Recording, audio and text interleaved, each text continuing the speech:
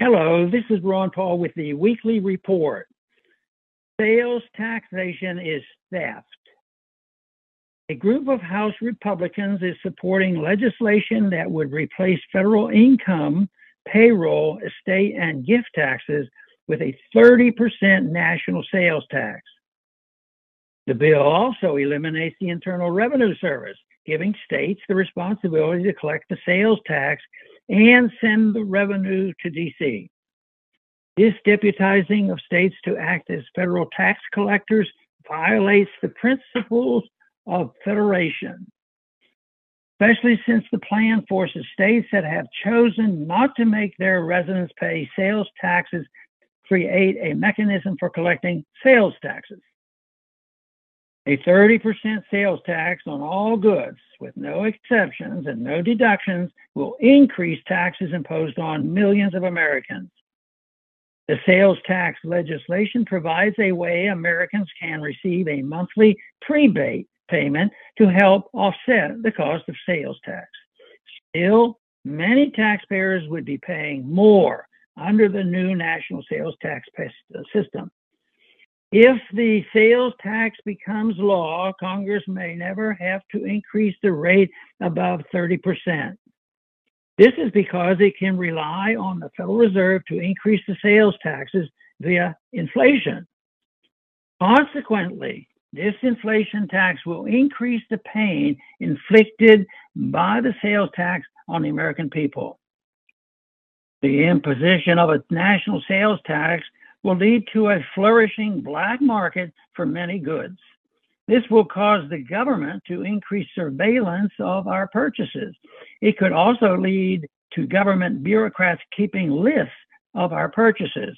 This information could be abused by government officials to embarrass and punish political enemies.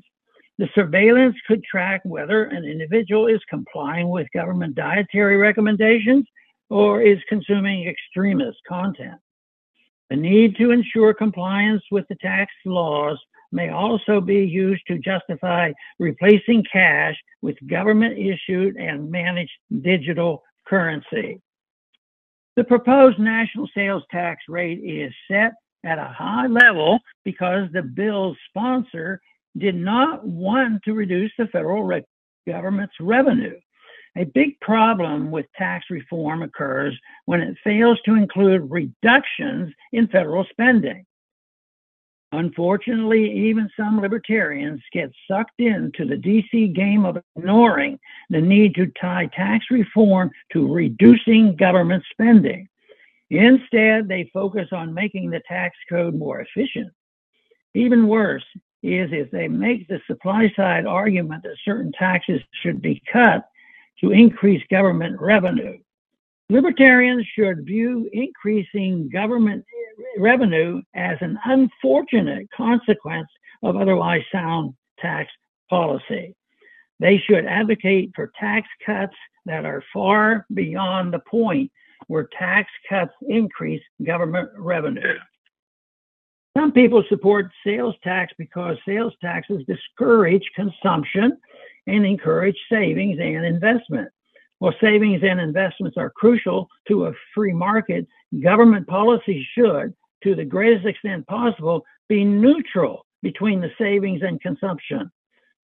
Policies favoring savings distort the market just as do policies that encourage consumption.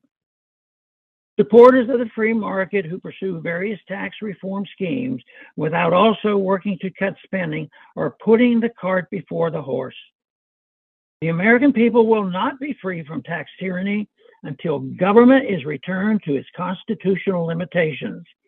This will not occur until enough people reject the welfare state and embrace the moral as well as the practical case for peace and liberty.